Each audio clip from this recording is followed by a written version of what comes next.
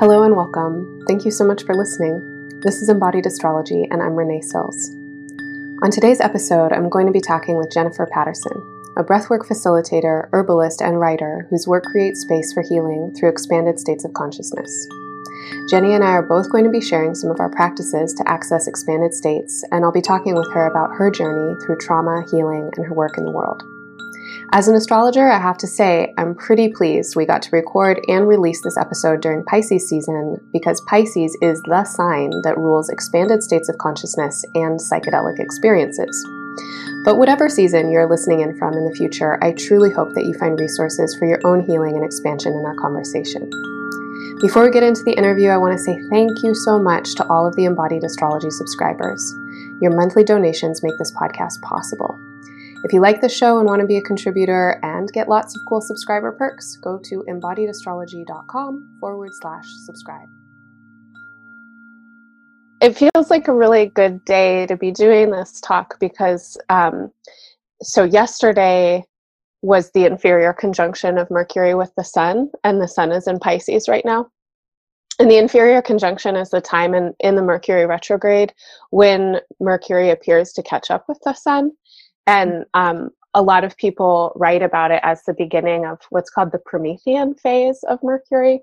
Like Prometheus is the dude that stole fire from the gods, and this kind of like, you know, insight, instinctual, expansive mind that Mercury goes into in the retrograde of like looking deeply within and backwards and out there, especially in Pisces.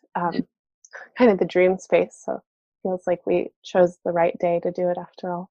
Totally. Good timing. Yeah. We talked about starting off with like some breath work or some embodiment practice. Do you want to do that? Sure. Yeah.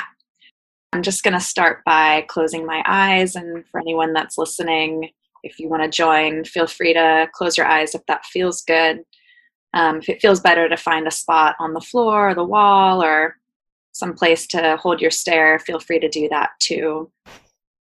And so as we kind of drop in, you know, we might immediately find resistance. All of a sudden you might be very hungry or remembered that email you have to do. So just, we're just going to do this for a couple minutes. So just noticing all the fluttering that might happen when you close your eyes or focus on something. Just taking in a breath through the nose and then breathing out through the mouth. Just repeating that a few more times and just keeping the attention on the inhale and the exhale. I was actually listening to a Ram Dass short breathing meditation this morning before we got on this call. And, he's always so funny and just kind of like very dry humor and kind of like trickster energy. And he was just talking about like how, you're just gonna, when you start focusing, you're gonna be pulled away 1,000 times. And the work is to kind of just come back 1,000 times. So anytime you start thinking of a thing or something you have to do, just be like, oh, cool thought, back again, and then dropping back into noticing your breath. And if noticing your breath feels hard, or if it's bringing up a lot, if it feels good to sit with what's coming up, you can totally do that, and you're welcome to just feel whatever's present. If it feels better to maybe have some distraction, feel free to like grab something close to you and hold on to it. You can open your hands and close them, and just kind of bringing some awareness to your physical body beyond the breath, if the breath's feeling hard.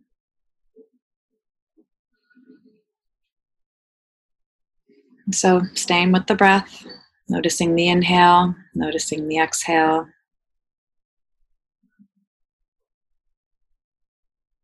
And just feeling it second to second. Presence is, second to second, minute to minute. Just kind of doing it over and over and over. And it's okay to be pulled away. It's okay to feel resistance, distraction. It's okay to feel annoyed. It's okay to feel like you're into this. And just letting it, letting it all exist at once, letting yourself kind of cycle through whatever's showing up as you're just sitting a bit more present with your breath.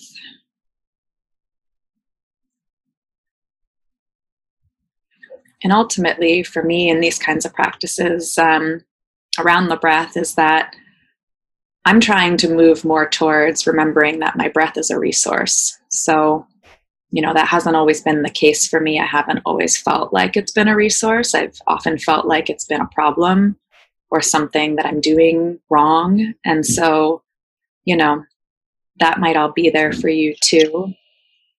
But for me, I know that my breath is a resource. I need it. It's what's keeping me here. It's keeping me alive. It's keeping me, the more deep it is and the more present I am with it, the more present I am in my life and in the ways that I'm showing up.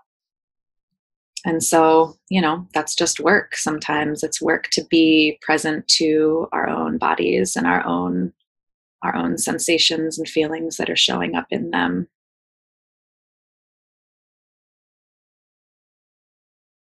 But each time you're in a practice of noticing your breath, just noticing the hard stuff around it, noticing the moments of beauty, noticing when you give yourself a hard time for straying yet again. I was talking and I just had some random flutter of something. I don't even know what it was because I was like, nope, we're coming back. So, like having some boundaries with your thoughts if you're able to. Thoughts just keep going. They're just going to be going no matter what.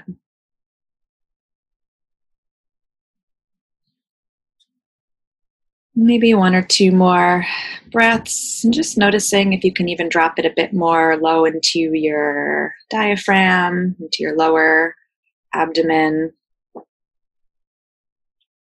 Letting it expand a bit on the inhale, and then just letting it all out on the exhale.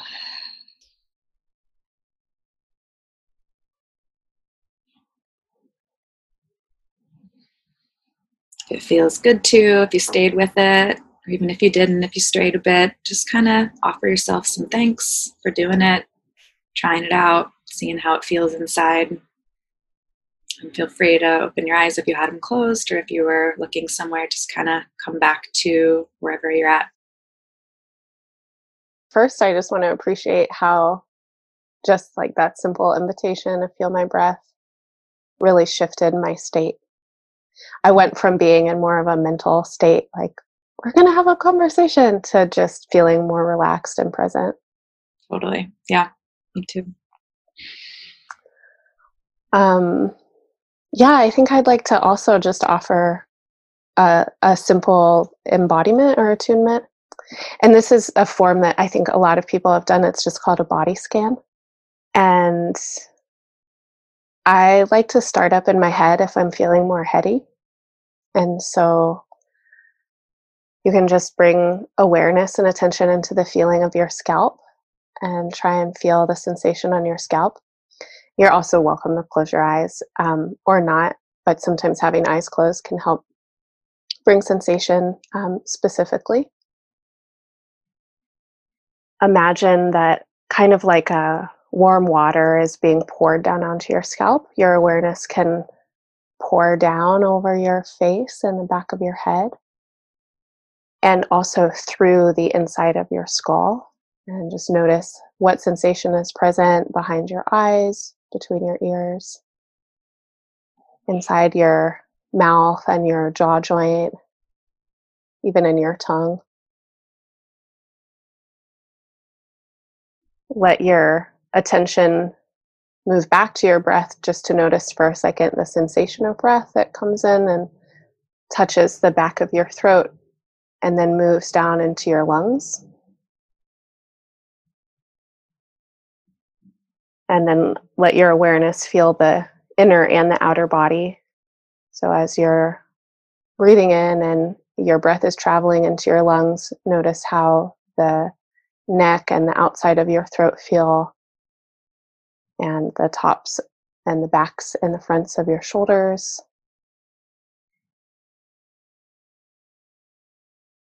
and your ribs and your torso.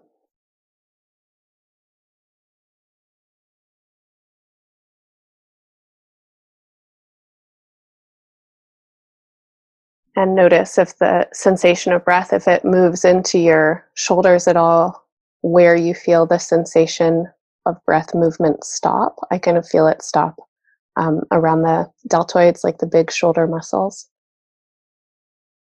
And then I'll just take my awareness into the skin, but also the inner body of my arms. And notice my upper arms and my elbows and my forearms and my wrists and hands and fingers.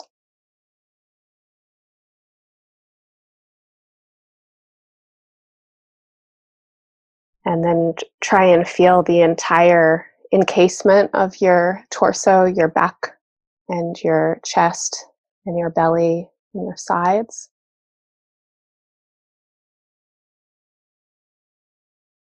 And let your awareness be in the inner body as well as the outer body. The outer body is the skin, maybe the larger outer muscles, and the inner body is everything else, everything inside.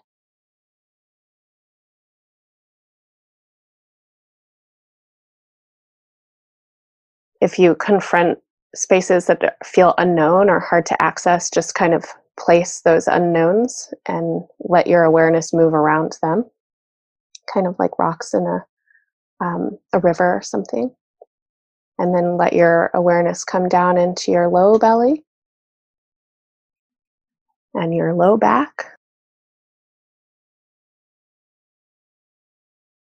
And then into your pelvis and your butt and your genitals and your groins.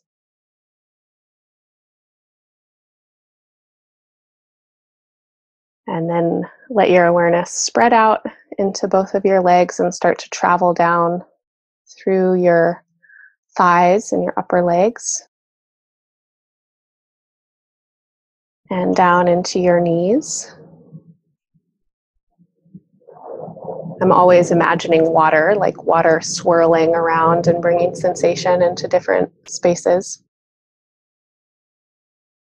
And then let your breath pour down into your lower legs and through your ankles and into your heels and into your feet and the tips of your toes and all the way into the soles of your feet.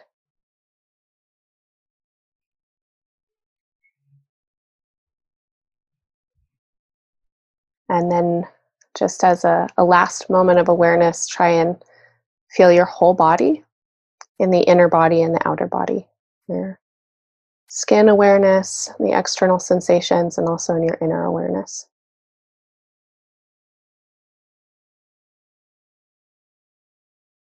And then if you have closed your eyes, it's a trick or maybe just an invitation to, when you open your eyes, try and stay connected to your felt sense.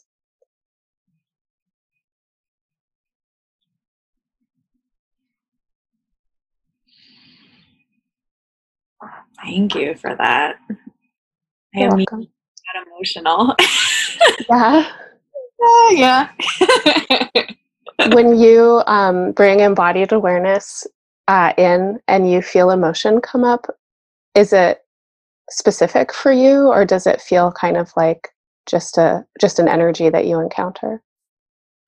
I think it's like old body memory of just remembering, like I'm very much a person in recovery from being separate from my physical or embodied experience. And so whenever I like really settle down into it, I'm like, fuck, like I cannot believe that for so long I felt disconnected from this. Mm-hmm. And like I still do sometimes, but Mm-hmm.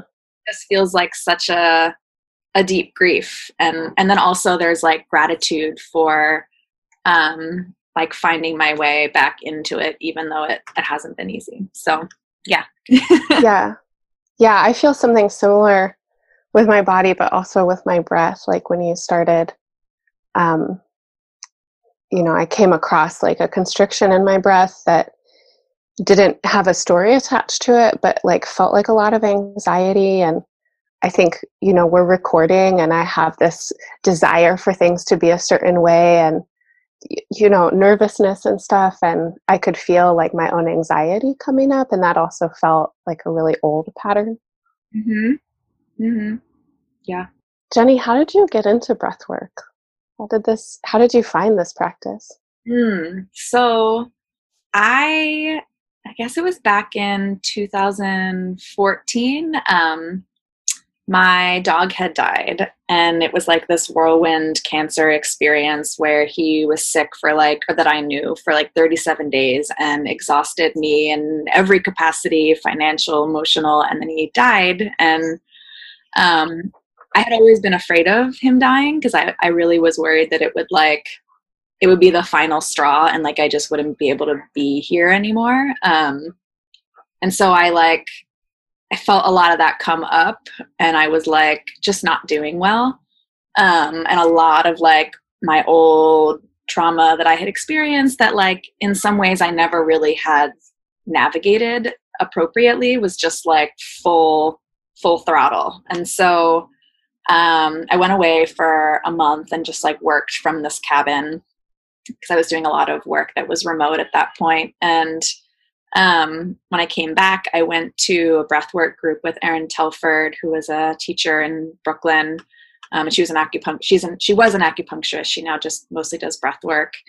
And I didn't really want to go because I had a really fraught relationship with my breath. I was I don't know how to breathe, and I have a really shallow breath. And, I encounter a lot of people now that are so afraid of their breath. And I was definitely that person. I still am sometimes, So I went, and it just completely melted my brain. It's a very specific breathing practice that I went to and that I now facilitate. It's pretty activating and very much about being kind of brought into this expanded consciousness and expanded awareness. And I had done some psychedelic work at that point, so I was familiar with the territory, but it still was kind of shocking that I could just use my breath and do that. So from there, I just realized that I practiced on my own and with people, with groups and stuff for a bit, but then I also was I want to do this with other people because I have some ideas around how I want to do it and how I want to make space for people that are similar to me, both in the relationship to their breath, or survivors, or queer people and trans people. And so, yeah, just kind of started following the path of it, I guess. Yeah. Was it immediately obvious to you, or was it something that Erin introduced, that there might be a link between breath and trauma? It was immediately obvious to me. I think just in my own experience of when I was in that group, in the groups, it's it's a very individual experience. And so you're kind of just with yourself, and, the facilitator is leading and sharing information or questions or prompts along the way. But something that came on really strong for me was that I just, even though it was a flash of a second, I just felt okay. I think I had all of this fear around my dog dying and all of the violence I'd experienced and when it was going to finally just take me out. And I had this flash of a sensation that just felt so full body of I'm okay. I'm going to be okay, and that was new. That was something I don't think I had ever encountered that in myself yet. I really didn't think I was going to be okay. So it was so small, but it was just enough to be oh, okay, that's new. Mm-hmm. Yeah. In the exercise you just facilitated, you mentioned breath being a resource. Is that kind of what you're talking about, this feeling of okayness? Totally. And I think, I work with a lot of people who, and I also, chronic anxiety and panic attacks and depression and, flashbacks and PTSD and complex PTSD, all of these things that really can leave us feeling really separate from our bodies, and also feeling breath is the problem, a lot of people are oh yeah, I just don't want to breathe deeply. And I'm whoa, because I mean, that's also me, you know, like often, I feel like we often attract people that are similar to us in some ways. And like, I have a lot of people where I get it mirrored back to me often where I'm like, shit, yeah, that was me. And that's a really hard way to live, you know, Yeah. like our breath is, it can bring things up, and it does, you know, like when I work with folks, it's like a lot can come to the surface, but you know, it's already in us. Like I come back to this idea all the time in myself or with other people where it's like we are already holding what has happened to us in our bodies. So it's there no matter what, you know, like, and I think for me, it's like practices like breath work allow me to bring stuff to the surface in a way where I can just witness it a bit more and have things start to make sense. Like, oh, no wonder I'm feeling this way because this happened and this is how I feel about it, or this person and me. And, you know, like there's all these ways where I get to have a deeper relationship with what I'm already holding. So yeah, talk a little bit about like the scary aspects of breath work. I mean, I think we hear a lot about like the healing potential of breath work, and you know, especially in healing communities or yoga communities, there are a lot of people like the breath, but it can be really scary and it can bring a lot of stuff up. So what are some of the experiences you've had around that kind of more discomfort? you know, I think for me, connected to it is that I worked with a psychedelic, a very intense psychedelic before I found breath work. And so there was this way where I was kind of like thrown up against everything terrifying in my life, like a few months before I found breath work. So I felt like when I went to breath work, it was a similar practice. And so I was a little bit less afraid than I might have been had I done it like before psychedelic work, I think. So you did a session with me a couple of months ago. You facilitated a breathwork session for me online. And I started to feel like a lot of, I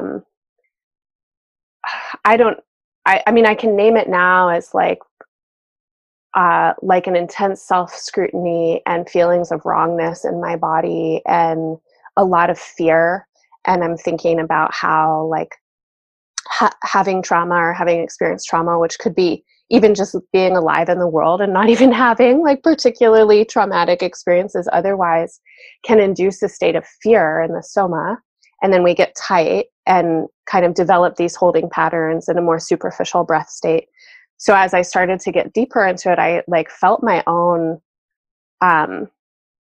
just like instability and insecurity, and I felt really exposed in the breath. It was like I couldn't then just turn around and not see it or ignore it. Mm-hmm. And it felt really intense to be there, and like tears started coming out. And I think also in that moment, I was going through a being watched kind of thing, like you were facilitating, and I was like, someone's seeing me cry. This is coming out in public, or, you know, this is being exposed in some way. And that felt really vulnerable. It's interesting because you were saying you have like language for it now. I feel like sometimes that it's like trying to trace back into breath work and psychedelics for me. Sometimes I'm like, what are the words for this, you know? And I think like it's interesting because as a writer, like I love words. I'm very interested in them. And then I lose them sometimes in these practices. And I think what I'm often left with is like, yeah, like a fuller physical or emotional sensation that doesn't always fit into like a story or a narrative. Right. But I do like some of the things that I'm often wrestling with in practice is just like abandonment and like my own self-abandonment and like the ways that I've internalized the violence that I've experienced. So just doing breath work for me is hard sometimes, where I'm like, wait, you mean I have to like go take care of myself? Like what? Mm-hmm. Or like cooking dinner is hard, you know, because I'm like, why do I have to cook dinner again? Mm-hmm. And like, this is like it's like a very deep wound around abandonment and like showing up for myself, even if like I can't count on other people or I can't count on a caretaker or a partner, you know, like how do I do it for myself? Mm. And in my practice with breath work, it's like like even just doing the meditation with you, it's like I usually feel just like an immense amount of grief for the ways that I have internalized like, abandonment, and I've internalized like my own worthiness, you know, like being worthy of breathing. It's like I forget that I am sometimes, and then when I get into that practice, I'm like, oh right, like God, it's so obvious that I am. And I think like, you know, I think for me, my trauma experiences, and maybe again it's because I've worked through them in different ways, it doesn't often, like I think there's sometimes fear that like there's going to be really intense, people have fears around like really intense flashbacks coming up in breath work, and like certainly people do experience that, but I think sometimes there's a way where it's it can feel like less particular, about like you were kind of talking about, like this like fuller sensation that comes through. Yeah, a lot of what you're saying makes so much sense. Like if I'm thinking about you or anybody having experienced early childhood trauma and like really key relational trauma, and the fact that the people or the environments that were supposed to be a safe space weren't there, and so those entrainment patterns were never integrated within the body, and then the body as a result is always in a state of hyper alert and survival mode, which is naturally a higher breathing pattern. Like we switch into our sympathetic systems, which is a higher breath, and like the eyes get really big, and the upper body gets super alert and our muscles go on alert. But then that deeper diaphragmatic breath that supports all of the organs and the vital systems decreases a lot. Yeah. And then it seems like when you're going back through breath work, it's like, strange terrain, because it's not something that you were entrained with, and it doesn't feel familiar.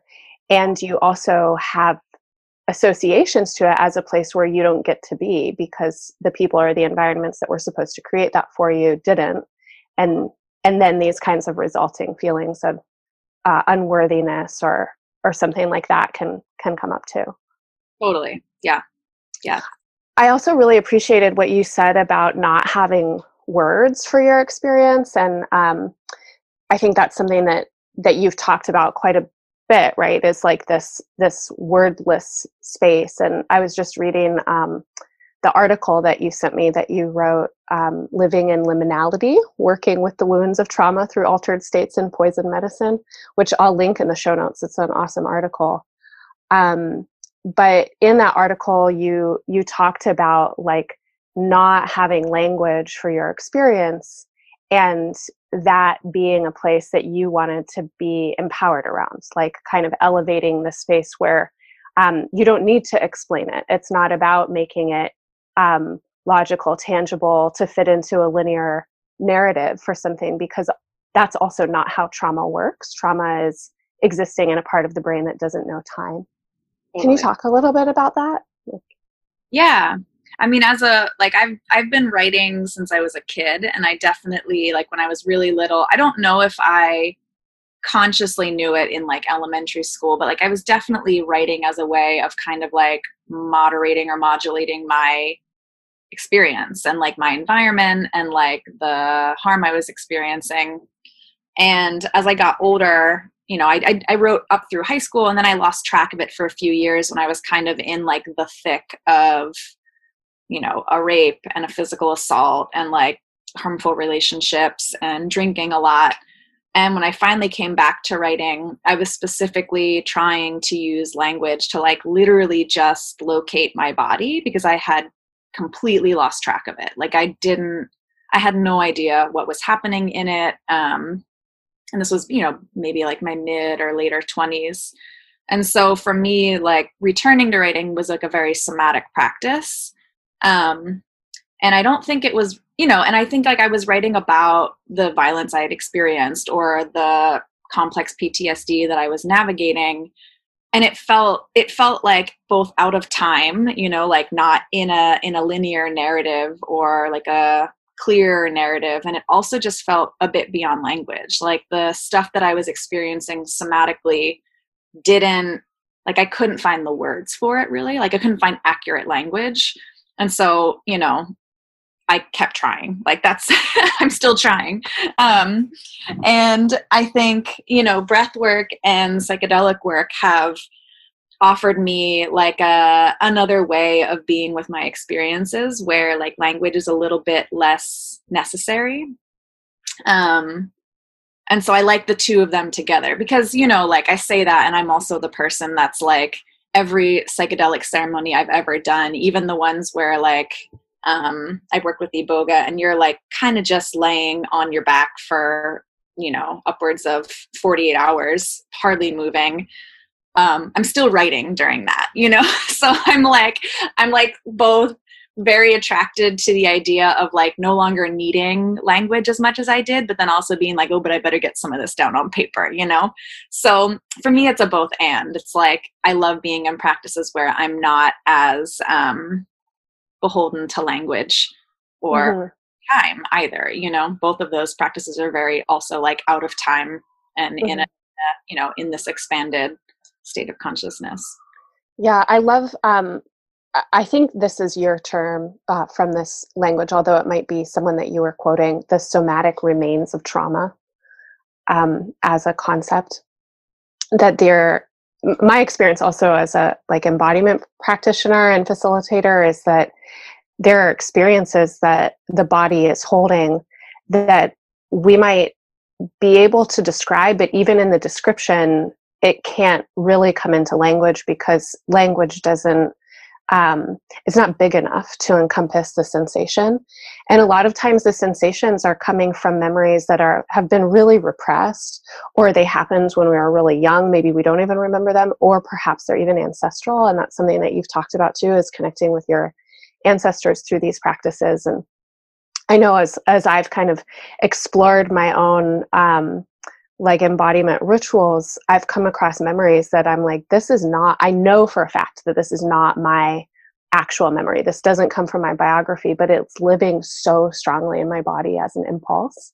Yeah. And I could tell a story about it, but also telling a story about it in some ways takes me out of the witnessing of it and the just being present and allowing the energy to be acknowledged, which I think is something that has come up for me a lot with breath work, with embodiment, and also with psychedelics, where it's just, okay, I'm here to witness something. I'm here to like really completely experience and allow my cellular consciousness to integrate with my mental and emotional consciousness that we are experiencing this, and I'm not going to separate into some other place.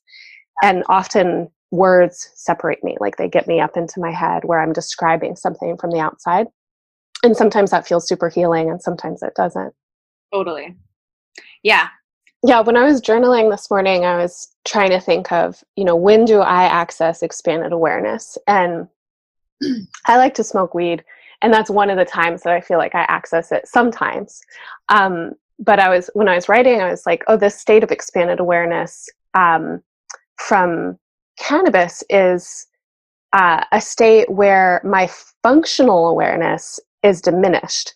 Like conversations I'm having in real time don't really make sense. Like I'm not in a good spot to make good decisions about things that I'm doing. Like, don't send a text from that space, or like, don't like make a banking decision or something like that. But then I will have these kind of portals open where I feel like I am just pulled into some kind of sensory experience or like intergalactic experience. And maybe I'm not even choosing it. It's something that's choosing me. And then I can go there and, get a lot of information from that space. But then I have to kind of translate it later, when I come out of that space. And then I was thinking before that, when I was like, well, what is an expanded state? What's not an expanded state? And for me, what is not an expanded state is task orientation, like doing and survival and being in a kind of like productivity mindset, which often words are very connected to for me. Yeah. And so then being in an expanded state is not being productive. It's like not actually maybe being quote unquote functional in like a typical explanation of what that word means. Mm-hmm. Oh yeah, I very much relate to that. It's like whenever I'm like in the to-do list, which is often, I'm like, this is not a way to live.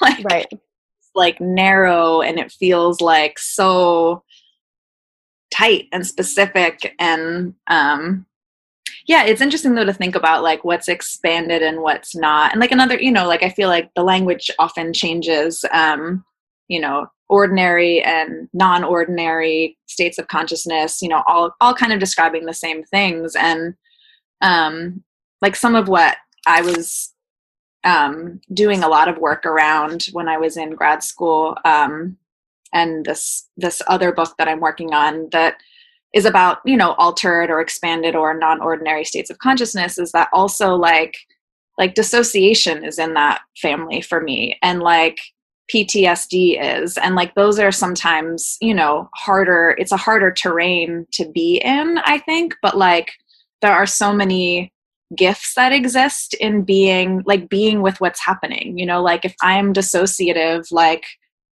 where is my mind going in that moment, where is my physical or emotional experience in that moment, and like trying to find ways into it in a way where it's not like so shame-based, like, oh God, I'm so dissociative, or dissociation's like fucking everything up, or I can't stay in this reality. And I'm kind of more interested about like not staying in this reality, why? Like there are so many realities happening. Right. It's like, and I think that's also like a gift that I've got from breath work and psychedelic work, is it's like the mind is very powerful. Like our awareness and our consciousness kind of outrageously incredible. And like, I lose a lot when I'm like just not letting myself travel out of it in whatever vehicle it is, whether it's like a psychedelic or dissociation or whatever, Yeah, totally. And so in your article, you talk a little bit about poison as medicine. And then you have this quote where you said, ever since I was young, I've wanted to feel both secure and at risk at once. Some may call it a death drive, but I've never been fearful of things that could kill me. Instead, I often feel drawn to them. Yeah. Talk about that a little bit. Like, what is that, how is that kind of a bridge for you into these altered or non-normal states? Yeah, I mean, when I was younger, I'm now in my late 30s. When I was in my 20s, yeah, I was just involved in taking a lot of chances, I think. And I think some of it was because of the trauma I had experienced. I like just didn't really value my own life. And I wasn't really that concerned with staying around, and also I was just like very drawn to extreme experiences. Like I had already been through so many extreme experiences, and I feel like sometimes it gets pathologized in like mental health worlds of like, oh, like seeking out or like trying to re-experience like intense experiences or violence or whatever. And it's like, it's actually, for me, it was more about like, there's information there, in these like wildly difficult moments, and I'm not saying that like, I'm grateful that I've experienced like rape or physical assault or trauma growing up. It's more that, all of it brought me into like different realms of consciousness. And so, yeah, when I was younger, I was just doing it any way I could. It was like, I drank a lot. I did not do any psychedelic or any kind of intentional medicine work until I was in my 30s, just because I was too afraid to like, I was like, no, I already have like a drinking issue. I'm not going to go fuck with some other stuff. But that didn't mean I wasn't trying to like find a way out or in however I could. And so I was like skydiving. I was in this relationship for a long time, and like the first 6 months of our togetherness. Like we just had like a lot of intense experiences where like I let her light my arm on fire, and I like rode through like a sand dune in a buggy and it flipped, and we went sky, you know, like just these like really intense experiences.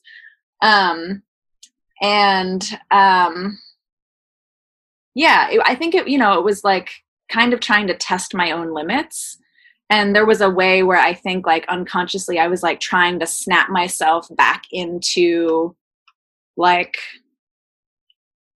regular life. I don't know, you know, like I'm not, it's still kind of hard to like untangle sometimes, but poison medicine offered me like a really interesting model, because I'm an herbalist, and so, you know, I had like worked with plants a lot, and a good friend of mine, Britta Love, was doing a lot of work around poison medicine too, and so we started kind of like deep diving in these different ways together.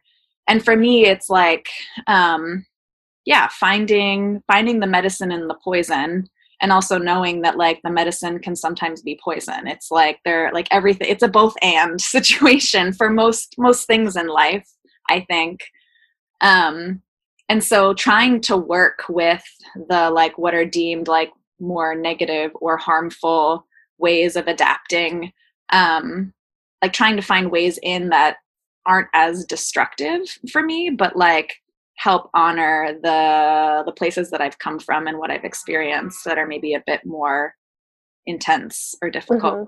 That makes sense. Yeah, it totally makes sense. I have another quote from you that I pulled up that says, "I reject the ways people believe a survivor should be in their body as the only ways to heal, the whole and healthy and clean ways. I am committed to affirming that my way of connecting to my body is an inherently embodied practice." And so with what you were just saying, like I was hearing that there is wisdom in recreating states of activation for people who've spent long periods of time or intense periods of time in highly activated states and they're carrying trauma, and that recreating those states can actually be a space of agency, like you're making this choice. It can be a space for exploration and like maybe even joy or pleasure within those spaces, kind of like rewiring a little bit your relationship to that kind of space. But then at the same time, it can also be just reactivation and like kind of a thickening of the layer around, I don't quite know what the word is, if it's like a compulsiveness or even an addiction to being in an activated state. Totally. Yeah, there was two things that came up for me when you said that. One is around, so some of that piece came out of my work when I was in grad school. I went to Goddard College, and it's a low residency program. It's amazing and strange, and you just really get to follow your own path there, which was the only way. I had no plans to go to grad school, but I got a bunch of loans and went and, you know, really followed what I wanted to study. And I was kind of straddling two different programs when I was there. I was in neither program. I was an individualized master's program. So one of the programs though was embodiment studies, and I started there back in like 2013. So it was like before I started really kind of deep diving into like breath work and psychedelic work and somatic therapy and all that. But I was so resistant to the ways that embodiment was being presented. Like, I just remember like being in like workshops, and just like my advisor, who I love, we had a very close relationship, that she was leading the program. I just remember like being like so reactive all the time. Like I was just like, fuck embodiment. Like what the fuck embodiment, you know, like I'm in my body all the time. Like, isn't everything I experience a form of embodiment? Like, why am I trying to go over here to some like still present place when like the dissociative place has information for me too, you know? And like to say that these experiences aren't of the body, I really struggled with. So like a lot of me in that program was just like kind of like being like, no, like no matter how I am in my body, like I'm in my body, you know, until I die, I'm in my body regardless of what it looks like or how people think I should be in it. So, and it was really like, I think like kind of like teasing out that idea was really useful for me, because it was also like really keeping me from mindfulness or meditation or embodiment practices that I like really desperately needed. Because, there was a way where I didn't feel connected to my body, but I think I just wanted that to be valid. Like I wanted, like the states that we can be in trauma recovery to also be a part of being embodied, because they are. Mm-hmm. So, yeah. That's making me think about, I was part of a somatics training program probably around the same time, like in 2013. And I was always like the youngest person in these spaces, and primarily they were white spaces, like white, older, somatic people, like a lot of new age, like kind of liberal space. And the work was incredible. I have such a deep respect for it. But I remember being in this room and we're having some kind of conversation around accessing what the facilitator was calling embryonic breath. And so it's like kind of the pre-breathing before the lungs are engaged, but an organism, a body is breathing through the blood. And so she was talking about this like state of tranquility and peace. And in my biography, I have a lot of gestational trauma, and so does my mom. And so those are some of the memories that like really live in me really strongly. And so every time I was going into that place, I was like feeling pissed off and really triggered. And then I was having a lot of reactivity coming up around the group and feeling like, where's the social responsibility within this group to carry such deep medicine for healing, but to have no conversation about the whiteness of this space, or like the financial inaccessibility of this space. And so I asked, where's the place for violence in this work? And I got totally shut down in that question. Like nobody wanted to answer it. They didn't want to engage it. They ignored it. And it really left an imprint on me, kind of thinking about experiences that people have in like more of the like quote unquote dominant healing spaces where embodiment work or somatic work is being cultivated and explored a lot, that these are often spaces that are like really defined under the auspices of whiteness and a certain kind of financial comfort, where like a state of tranquility might be the goal, and it might be like the thing that everybody's elevating, but it's completely ignoring experiences that are first of all, just not that. But then second of all, like where that might not be the goal, like the goal actually might be fury, like a really embodied, integrated fury, not a state of tranquility. Totally. Yeah, no, thank you for bringing that up, because that is a lot.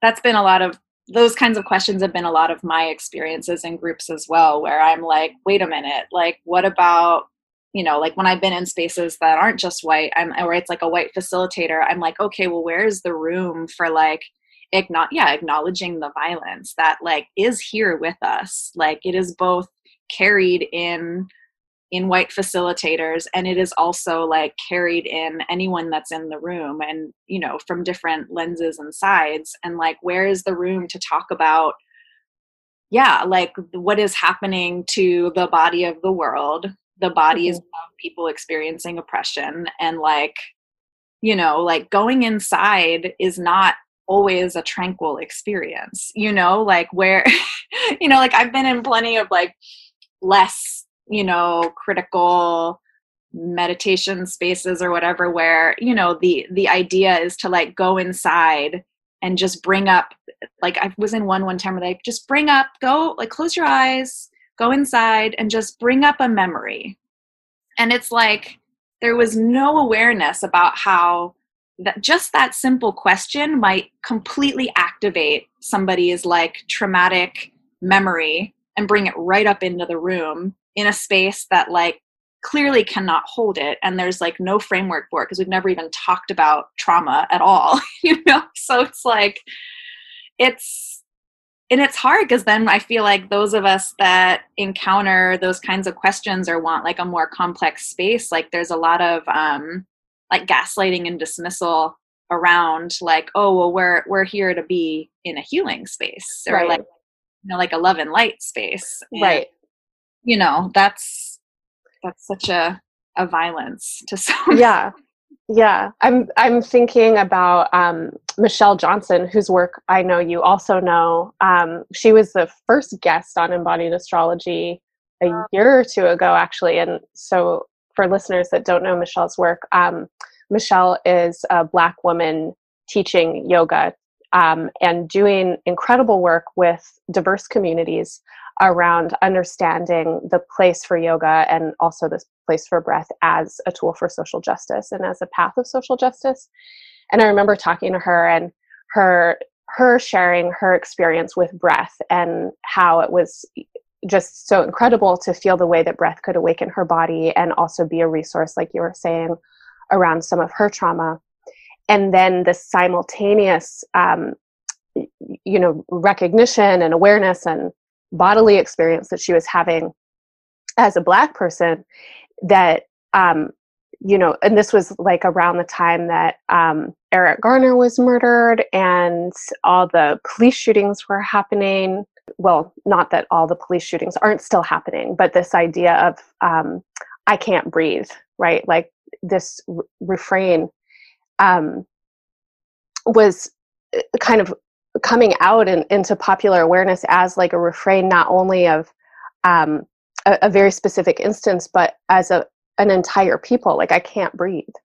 And Michelle talking about this space in a Black body where breath even itself is inaccessible. Yeah. And then her work around like navigating and articulating and also translating what that means into different spaces that are, yoga spaces and healing spaces, but also social justice spaces. Totally. So you were talking about your experiences with psychedelics, and I'd love to know more about your experience with psychedelics, but also to kind of bring in this thread, because you're a white woman working with psychedelics and with a lot of indigenous plant medicine. So can you talk a little bit about how you found these practices and what they've meant for you and how you evolved and developed with them? Yeah, for sure. Yeah, I mean, it's a super complex topic, and I came to them through someone I had met that was facilitating some work. And, for a long time, I didn't know, again, like I didn't even really hardly smoke weed. I think I smoked it once or twice when I was in my 20s, but like I didn't know that psychedelics and entheogens and plant medicine were a tool for healing. Like I was very much in the phase of my life where, that's something I was going to share earlier, was like so many of the things that I was moving towards when I was younger was in an attempt to like lose myself or like get rid of myself. Whereas I feel like plant medicine and psychedelics and breath work, it's a completely different, it's like the flip side where like I'm very much trying to connect to myself. And that feels like a big shift for me in like seeking out other ways of being in my experience in my body. But yeah, with this kind of work with plant medicine and psychedelic work, there's a lot of conversations happening, like in all different kinds of communities, more conversations around social justice and just like how do we bring a more critical lens to the work. And I think psychedelics are a particularly difficult area because people's narratives around, or I should say, I don't know, maybe other people than white people, but a lot of white people's narratives around psychedelics are that they're this beautiful, unifying experience where like we just get to come into the beauty of the world. And it's like, there's a lot of spiritual bypassing. And there's a lot of erasure, again, of like the violence that is happening continuously, both within and without outside of these kinds of communities as well. And so it's challenging. It's challenging to be in those spaces for me. I do mostly like solo work, and I do work with like one facilitator, a couple different facilitators, depending on what I'm working with. And, I think it's depending on the medicine that you're working with, it's always important to be working with people that have like a real reverence or relationship to the traditions that these medicines are coming from that are still happening. You know, like all of these medicines are still being worked with in their communities and with like people that have been working with these for generations. And it's kind of a very long and winding answer, but you know, there are things to keep in mind, you know, like with the rise of psychedelics again, because they've always been happening throughout the history of time in all communities. We've always had relationships to altered states, like depending on whether it's like, you know, rosemary or it's something that's more psychoactive. So, you know, I think it's important to be in relationship to these kinds of plants and traditions, both within our own communities and, you know, having like respectful and reciprocal relationships with other communities. But yeah, like having some awareness around, you know, the harm that we might be bringing as white people to a space, or the exploitation that might be happening of either the plants or the traditions or the people. And also like the sustainability of the plants, depending on whether it's like a plant or it's a compound. You know, iboga and ayahuasca are on the rise, and iboga specifically is often used for addiction, like opiate and other kinds as well. But you know, there's a way where it's, you know, it's being extracted at rapid rates and in a way that it's not sustainable for the plants that are growing or sustainable for the people that work with these plants generationally forever. And you know, it's being extracted in service to like the growing global epidemic of addiction, which is important. But also, you know, like we're not, a lot of us people, humans, are not doing the work of untangling like the reasons for addiction, like the social and structural and institutional violences that are happening. And there is a way where this medicine can be so inaccessible, you know, like if you're going to a treatment center or a clinic, depending on the medicine, it's like thousands and thousands of dollars. So, you know, I'm often left with a lot of questions around like, and me and a lot of other people, like, what does accessibility look like in this kind of work? What does it look like financially? What does it look like culturally? You know? And yeah, I don't think there's a ton of answers yet. I think that, you know, as in many other spaces, it's like centering and lifting up, you know, Indigenous elders and the wisdom and traditions, and like paying those people, like paying them for their work, supporting their work in whatever way possible, and like decentering the real like whitewashing that can happen in these spaces, and, you know, lots of different wellness and healing spaces. Yeah, I mean, I think also part of the whitewashing is, like you were saying, this idea of what's going to happen in a psychedelic space and this kind of blissful experience, or even not a blissful experience, but some kind of profound experience. The expectation of it, and then the desire to use it, and then the desire to keep using it, is something that I've come across a lot. Definitely in myself, as a person who's obviously shaped by capitalism and whiteness, is like my own consumer mentality, you know, that I can have some kind of profound experience because it's being facilitated for me by a medicine. And then the real work after that is for me to do the integration, you know, to work with breath work, to work with embodiment, to go to therapy, you know, to like deal with the stuff that came up.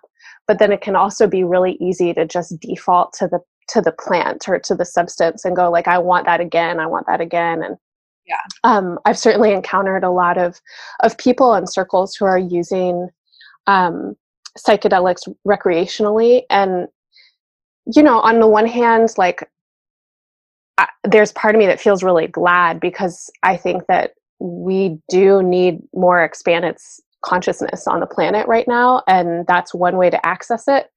But then another part of me that feels like, okay, this is no different than any other, you know, colonized kind of consumptive practices, where there's total exploitation of the substance, there's appropriation of the ritual and the knowledge, and then there's a lack of accountability in taking care of the source. Yeah, and I think, like, I know with Iboga, just from knowing people that have been initiated in Gabon and in the traditions, and, like, working with Iboga in like a flood intense ceremony is something that's not done a lot of times in a lifetime. It's like usually done as like some sort of rite of passage.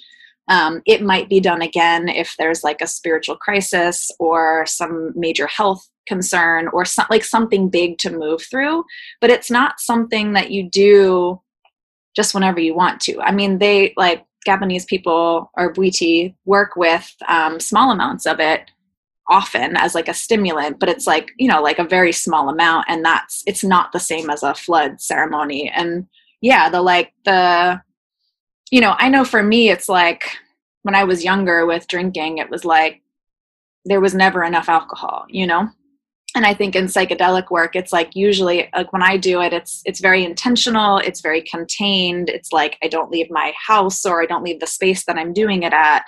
I'm not out partying. Just for me, like that, I need to kind of control the whatever, I need to control the external so that I can like lose control a bit on the inside, I think. And it's really big work. Like, it's like I don't need to do it that often, like sometimes I think it'd be nice to do like quarterly, depending, like with a variety of different medicines or plants. And not all the ones I work with are plants either, which, in some communities, it's like people really look down on like MDMA or like LSD, and it's because they're like chemical compounds. And, I think they also have a lot of wisdom to offer where they're very useful. So, if we're doing the work, yeah, a lot of the work is integration, or as my friend Dimitri Mougianis often talks about, like disintegration. Like, what do we need to disintegrate? Like what are we in these ceremonies? Like, what are we learning about ourselves and our ancestors or the culture around us that we need to actually be like actively dismantling, like not coming into a place of complacency and being like, oh, the world is beautiful and we're all connected. Like, that is true. And also, like, what are the structures and systems that exist that need to be dismantled, and like, how can we be doing that from the inside, especially as white people or people with privilege? Like, how do we do that work? And I think that's, like, that actually makes me think about, we were talking a little bit about like ancestor work. And for me, I don't do ancestor work super structured or traditionally or with a teacher or anybody. I've kind of like stumbled into it in doing psychedelic or entheogenic work. And a lot of it has just been for me to, like, I have two parents, they have parents, my grandparents, great-grandparents, and like, it's been really important for me to kind of trace the lineage and legacy of harm on mostly on one side of my family, which is where a lot of it exists more. Certainly on the other side too, but it's impacted me a bit less on my mom's side. And so it's been really important for me to like really like trace back, and it's brought me a lot of understanding for myself. It's brought me a lot of understanding for my dad, who has been super abusive throughout my lifetime. It's helped me understand the violence that he's experienced and how that shaped him. Like, it's allowed me to let all of the people that have harmed me be a lot more complex. And I think, like a lot of people that do different medicine work with different plants talk about kind of like coming in contact with the spirit of the plant. And, like usually it takes the shape as a person. And like with Iboga, I know a lot of like, often I hear like mostly white men talking about, or like white people talking about coming in contact with the spirit of Iboga, which is, an African person. And for me, like certainly that's in the medicine, but also it's been like when I go inside and I do that kind of work, I come in contact with like my ancestors who were colonizers and like created havoc across the world. And those are also the people that I need to claim, and not claim in a way that like I'm like looking to them for guidance in this lifetime, but more like they're mine. They're like my responsibility. It's my responsibility to learn from them and from those environments that they were in order to like break some of that in my own life, and like break some of it in the ways that I'm showing up in my communities and like in the whiteness that I've inherited. And yeah, I wish there was more conversation about that in psychedelic work. Like not everything is going to be like a spiritually, like beautiful, like heart of the medicine moment. It's like, yeah, the heart of the medicine is also like the violence that exists in the world currently and throughout the whole expanse of time. Mm-hmm, mm-hmm. Yeah, one of the things that I feel like working with psychedelics has really done for me, along with embodiment practice, because I think this has also happened through embodiment, is it's really increased my subtle sensitivity. And so how I could explain this is like at times when I've taken psychedelics, and I think this has kind of been across the board with all of the different kinds I've tried, including plant and chemical, I become really aware of like vibrational frequencies, and particularly aware of how vibrational frequencies change when there's fear.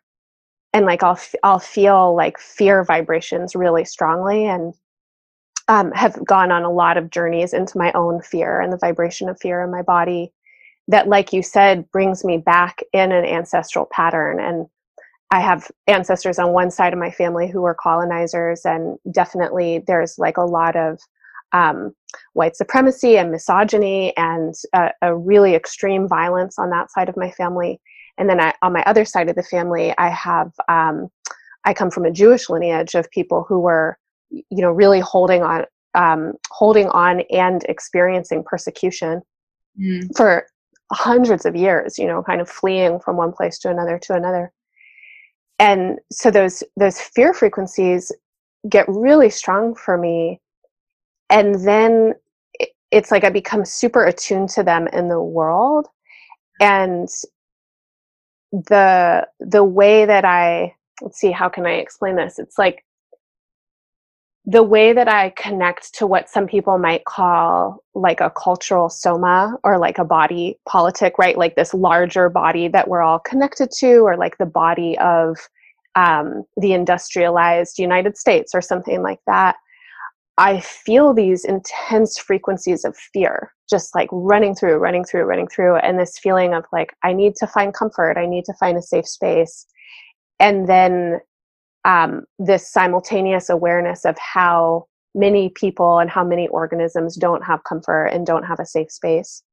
Mm-hmm. And that's part of what I've also felt missing in a lot of my experiences with psychedelics, is like place for not just the expression of grief, like that feels like it's there, there's a lot of room for catharsis, but then an actual conversation about what arises in these expanded moments of perception and awareness of interconnection. Yeah. And what do we do about it? Yeah. Because I feel like, oh my God, I'm part of this machine, of the industrialized West, like living my life being a consumer in the ways that I'm a consumer, being totally blind and ignorant to so many experiences that are happening, or only being, theorizing them from a distance. Yeah. But then also having had these experiences where I feel energetically really connected to those experiences as well, and a sense of responsibility for them. But then we come back out into the normal state or whatever, and then there's that split of, okay, now I'm up in my head, I'm trying to describe what I'm feeling, and I don't know what to do about it, because the answer isn't actually going to be a logical one. It's going to be an emergent one. But totally. Yeah. And like, yeah, like how, because I feel a lot of that too when I'm in those states. And like, there is like, I feel a lot of urgency, you know, which I feel in my day to day, you know, like it's definitely a thing I feel a lot of. But, you know, I feel, yeah, like I had an LSD experience where like I just felt so acutely like what we have done collectively, you know, like what we are currently living in. And like this is, I mean, it sounds very pessimistic, and this also for me comes back to, I wanted to talk a little bit about something like finding the third way, you know, like in these states, I feel both like profound hope, and I feel healing happening for me. Like I can feel it literally happening so acutely. And I feel this like profound sense of hopelessness, like, oh, it's too late, you know? And like, how do I find the space in between that allows me to like continue healing myself, like continue doing the work to like show up for myself so that I can bring that urgency into the world, you know, like how can I be supporting other people to do that? Like, how do I show up so deeply for myself, but not let it stop there? You know, like, I feel like that often is like the like more mainstream conversations around like wellness and healing are like so individualized, and like that's not going to work. You know, like even if we're like at our most optimum healed, powerful individual place, like we are still living in a world that is fractured and burning, you know, like we can only be as well as the world that we live in. And like, it's not looking right now. right. So, you know, like I'm going to hit a limit on my healing. And if I'm not able to like take in and recognize and take action in the world, then it immediately is going to turn into spiritual bypassing, because I'm just going to continue living in this like, well, I'm healed and I'm okay kind of place, you know? Like, how do you move it out into the world, Jenny? What do you do in your practices? I was thinking about how like psychedelics and, you know, like breath work or any kinds of like these moments of like being deeply in tune with ourselves, like it's like almost like this moment of like, I'm like breaking the mold, you know, where I'm like, wow, like something new, I've just experienced something new, or I have a new way of seeing this thing or seeing this person.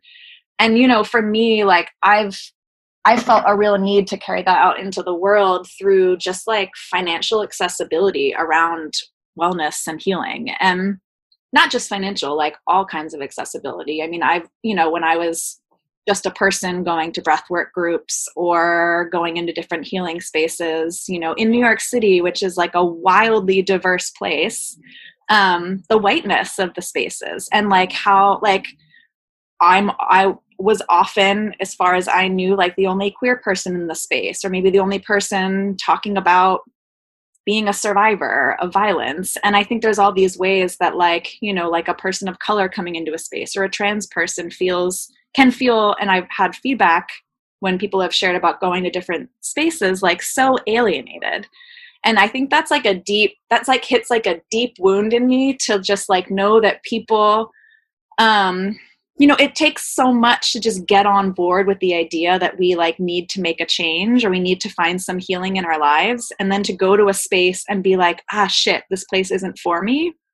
It just like literally makes me want to cry. Like I just can hardly handle that idea. And, you know, like a lot of my work, for better or for worse, has been like trying to like find people in the cracks. Because I think that there's a lot of us that have been in the cracks for a long time for so many different reasons. And, you know, breaking the mold for me, it's like, if we're going to break the mold, like that means we need to break all the molds. We need to break the capitalism mold. We need to break the healing industrial complex. That's like a multi-billion-dollar industry. And, you know, like that comes back to thinking about like how people access a space, both carrying their identities and their experiences and like their ability to financially afford being in a healing space. And I'm forever hearing that, like this practice will change your life, or that practice will change your life, or come do one session and then your whole life will be different and you can have this life-changing experience for the price of $500, Right. And I'm like, well, fuck, now I can't change my life. Right. It's like, and then the burden comes back on the individual, and then like we have to feel all kinds of shame because we don't have to, but if it's familiar territory to be like, cool, again, another space I can't access, like it can go so hopeless so fast. And so, yeah, I would love to hear about, some of your thoughts on it and like breaking the mold and sliding scale and all that. Cause I know you work on a very special model too. Yeah. I've been working with sliding scale and donation and like trying to figure out financial accessibility for a long time. Somewhat successfully sometimes and not at others. But I think just to go back to a second to this idea of being in an expanded state, and like recognitions that we've had in those spaces. One thing that like has been a really strong imprint for me when I'm in an expanded state that I've entered from any pathway is the discomfort and the dysfunction that arises in me when I feel like I'm either in scarcity mode and like needing to access something and trying to figure out how, or when I'm in selling mode and like I'm trying to get someone to pay me for something or to sell something. And I hate the feeling of both of those things. Like I absolutely hate it. And I really have a strong, like a bodily sensation of the distance that comes between me and another person when there's, not all the time, but a lot of times with financial transactions. Sometimes financial transactions can feel really healing. And I've started to feel that more and more as I've incorporated financial accessibility into my work. And the ways that I've done that, a couple of years ago, I started working with tiered pricing. And basically, like if I was doing a workshop or I was teaching yoga teacher trainings at the time, or we were hosting visiting teachers. And so we would work with a tiered model, the middle tier being kind of the sustainability tier, what we needed to make per person, having either a lower cost or even a donation tier for people who needed it, and then having a higher tier for people who could afford to give more. And for a couple of years, I was working on crafting the language around it, because at first what happened is that everybody either went for the middle or the lower tiers. And then, it became obvious that people were culturally trained to look for a deal and to not really be in a space of question around their own financial privilege and what that privilege could mean for another person who wasn't coming from the same place. So we worked a lot with the wording and ended up coming up with wording that I think has been really effective, where basically there's an explanation of what the tiered pricing is or how the sliding scale works. That is a call for community, like it's a call for community building, and an explanation that financial, like varying degrees of financial capacity have nothing to do with the actual value of either the person who's trying to access the work or the work itself. But money is something that some people have and some people don't. And when there's wording like that, it totally changed. Like all of a sudden, then we were having experiences where a lot of people were coming in at the higher tiers, and then people who really did need the lower tier, the sliding or the donation, could fully access it, and whatever we were doing was sustainable, and it was not only generative, but it was like regenerative. It was building a lot of momentum around what we were doing. And in the last year, I've started a kind of a similar model with my own business. I stopped doing the teacher trainings and have mostly just been working with myself, but I have a subscription with Embodied Astrology that's a donation subscription. People, some people sign up at like $3 a year, like their annual subscriptions. But a lot of people sign up for, $3 a month or $5 a month, which is a pretty accessible amount. I mean, it's kind of like, okay, I'm going to take my friend out for coffee once a month, and that's the amount. And they're paying for digital content. And so as a person working in the gig economy, it's like I'm putting in a certain amount of work, but that work is infinitely reproducible. And what's happened is that the subscription has built enough consistent income for me that now I'm able to implement full sliding scale with my clients. And what's been really exciting for me is that, so starting with my next quarter, when I put out new availability, I don't have any limits on it. So I've kind of gotten to the space where every single session is available on the sliding scale. Before it was like, well, I can afford to have, this many per month or something like that.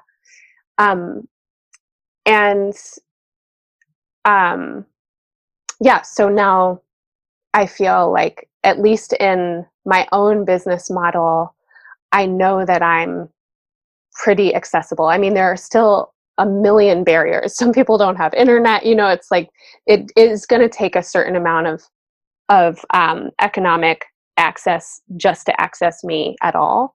But then a lot of people can access me. And that feels really important for my own state of well-being and health, and my own desire to be in an expanded state, more of an expanded state of awareness more often, which is something that we didn't necessarily talk about, but maybe we will have a few minutes for. But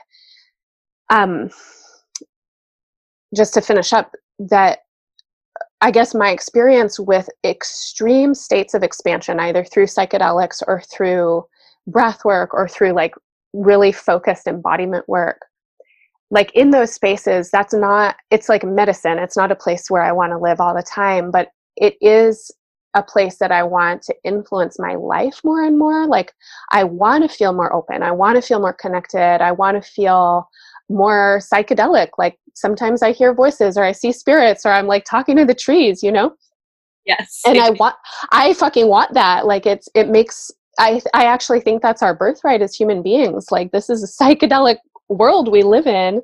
There's so much crazy living energy interacting all over the place. I want to be part of that. And when I'm not in a state of constant survival, scarcity, or to-dos, but I feel comfortable, I feel supported in my life, and then I feel like I can connect with people easily and lovingly in an exchange that's like easy for everyone, and people aren't in a space of like, oh my God, I saved up for months so I could see you. This fucking session better be fucking good. This kind of thing. Then we actually have like really intimate, transparent connections, and it feels good for everybody. And I feel so much better, so much more of the time. Yeah.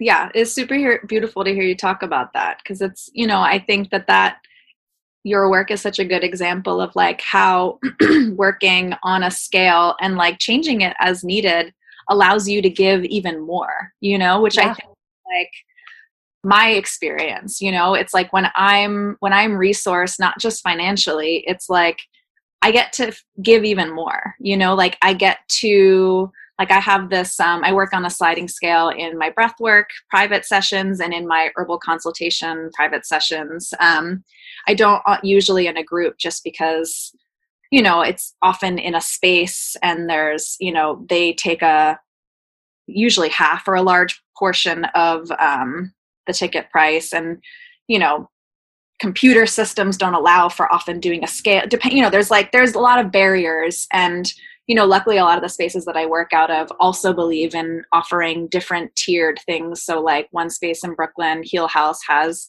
amazing donation work all the time. So people can drop in and get ear seeds from my friend M.A. Derbe, or like, come to a yoga class. And so I'm interested in spaces, and for myself, where there's like multiple access points, like you have as well, where, like people might not be able to afford the lower end of my scale, which starts at 80 for a breathwork session, but like maybe they can afford to come to a group breathwork session, or, one space at Juniper in Brooklyn, I do two $20 instead of $40, two $20 spots each month. Or, in my own practice, my scale starts at 80, but then I have two or sometimes more spots that are at 40 for folks who are experiencing, all kinds of different oppression. And I also have this thing called Pay It Forward, where people can, when they book sessions with me online, they can add a little bit, like 10, 50 extra to what they're paying. And then that goes into like a fund that I keep track of. And like when I have enough money in the fund, then I'm able to offer another $40 session, or I can offer a free session sometimes if someone writes and is like, I just can't access this.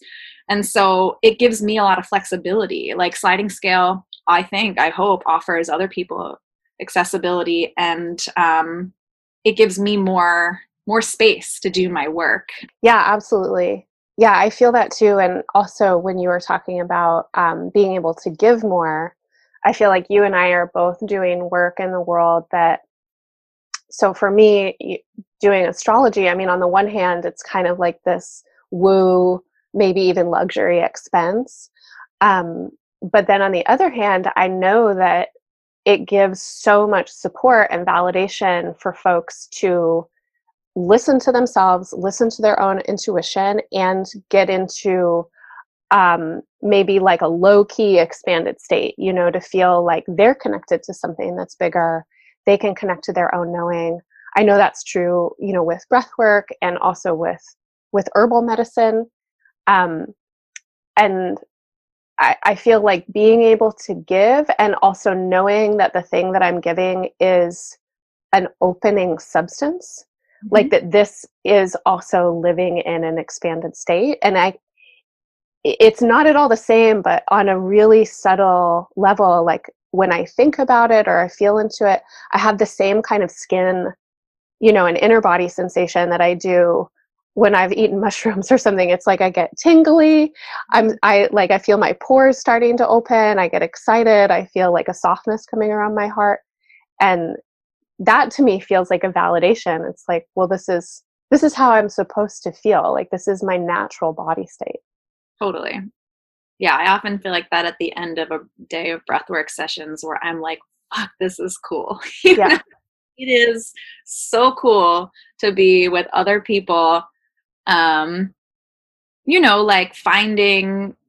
like finding their like a connection to themselves through the work, which is what it is. It's like I'm there creating the container, but like the real work is like finding our connection back to ourselves, and like finding like our own like inner wisdom that exists. It's there, and like that's a sustainable healing to me. Is like it's not a like facilitator or a leader or a teacher who holds all the knowledge. It's like when I'm in spaces where I get to remember my own, right. And like be really connected to that, and be witnessed by somebody else too. Like in your readings, it's like someone's being witnessed for their like the fullness of their lives and their chart. And like I think just being in a space of witness is such a cool way to be in the world for me.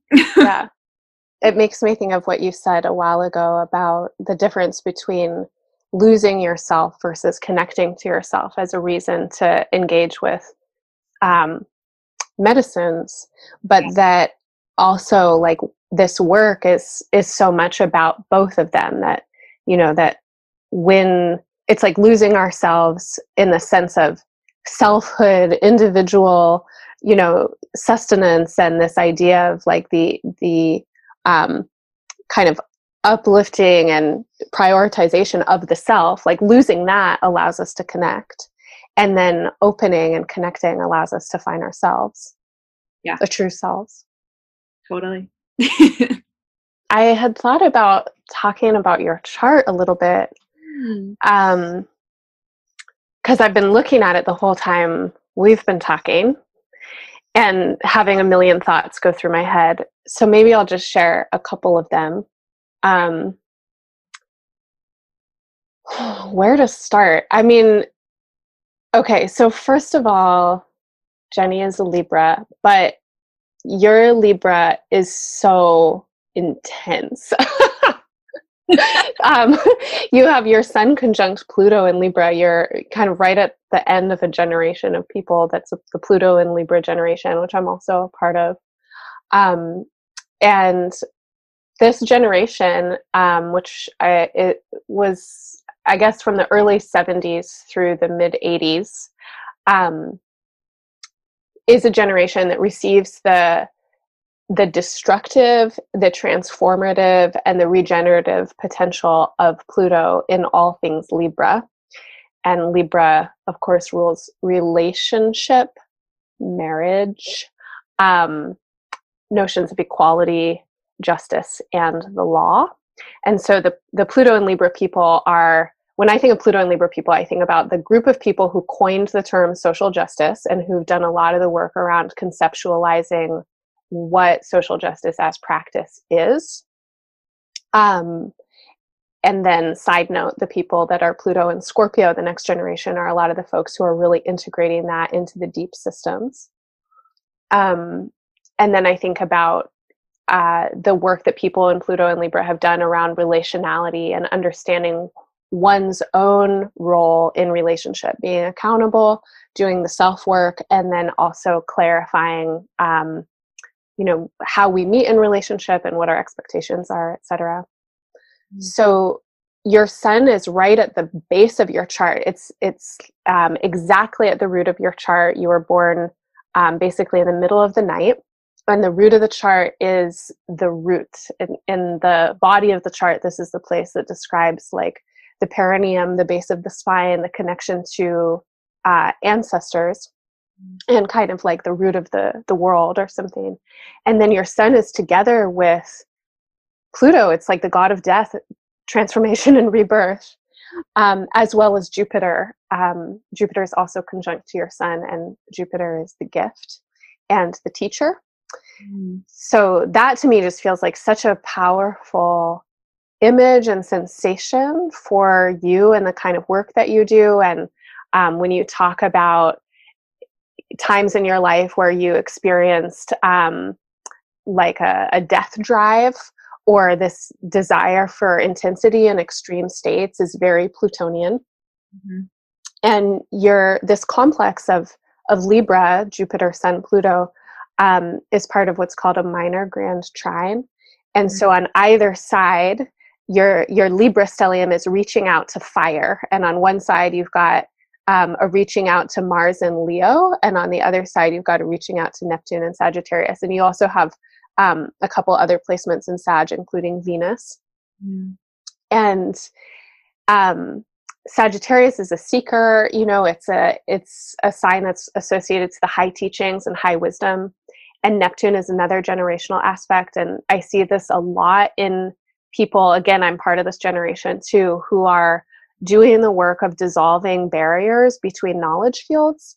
And so a lot of us are, we've devoted ourselves to study, and a lot of us have had like really intense relationships with teachers and with holders of certain lineages that are very contained in themselves. Like, I've worked with a lot of teachers who they've been on that path and that particular lineage for, decades, like for their whole lives. Like their teachers were on that path too. And then I find myself and other people in my cohort, my peers, that were exposed to a lot of different things, and we're finding the interweaving threads between all of them, and we're doing this work to connect them and to dissolve the seeming differences between them. And you have this placement in the 5th house and in the space of creativity. And we've talked a lot about in the past, like your writing practice and other creative practices, and the way that you are kind of a conduit or a channel for a lot of the information that you're gathering and attracted to. Yeah, so much to talk about in your chart. I think those were the things that were like coming into me a lot while we were speaking. But then also something that you mentioned in your email is that a lot of astrologers have talked to you about this kind of underworld predominance in your chart, where most of the placements in Jenny's chart are below the horizon, kind of in the deepest part of the chart. And this can lead to a personality that's very introspective, very internal, really kind of working on themselves, has a lot of close-in experiences, that these are the most important experiences, what happens at home, with family, with immediate relationships, but also to personalities that are drawn to the depths and that really like to dive deep. But then you've got your moon up in the first degree of Gemini in the 11th house, and the moon is the hunger. It's like we have to satiate it. And it has a lot to do with how we care for ourselves and care for others. And this moon is like in a sign that wants to connect and share information, and a part of the chart that is totally devoted to community. And so I'm thinking about, the ways you were talking about, you have all these experiences. How do you even put words around them? The compulsiveness that you have to put words around them and to share them. And that feels like, your work, and the moon, I think, speaks a lot to our work, because it is something that we have to satisfy, is to somehow translate and transmit all of this rich inner experience and deep intuitive knowing and transformative process that you go through into language that's accessible, that people can connect with, and that's widely disseminated in community. Yeah.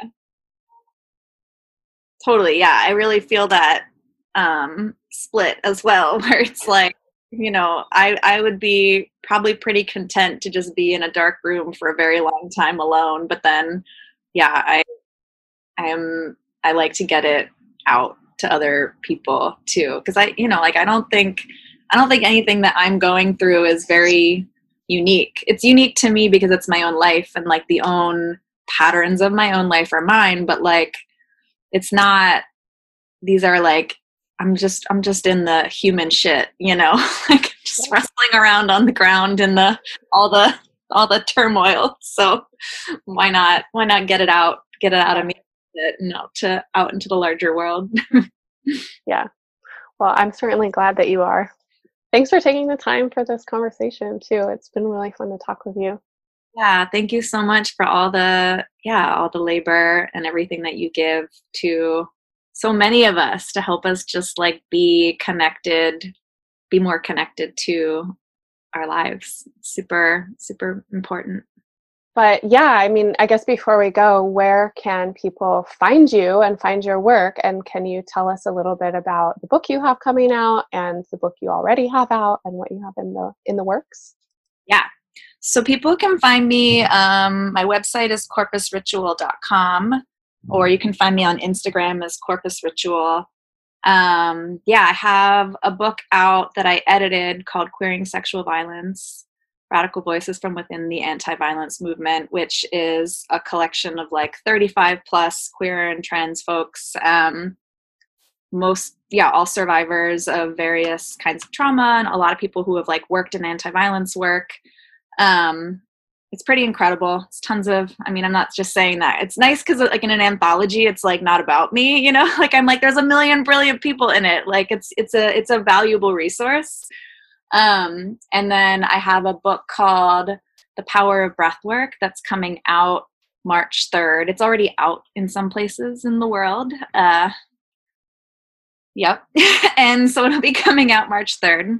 And that's more of a like kind of primer, hands-on book for breath work and getting connected to different practices that people can use at home. And I like it because it's like, again, accessibility. Like we can work with our breath alone in our house, with our friends, with our partners, our family. I offer distance and in local herbalist consultations, and then I do one-on-one breathwork sessions, both on a sliding scale. Those are in Brooklyn and some virtual. And I do groups in New York City and beyond. For more information and links to Jenny's work, please take a look at the show notes. Make sure to follow Embodied Astrology on social media at Embodied Astrology on Instagram and Facebook.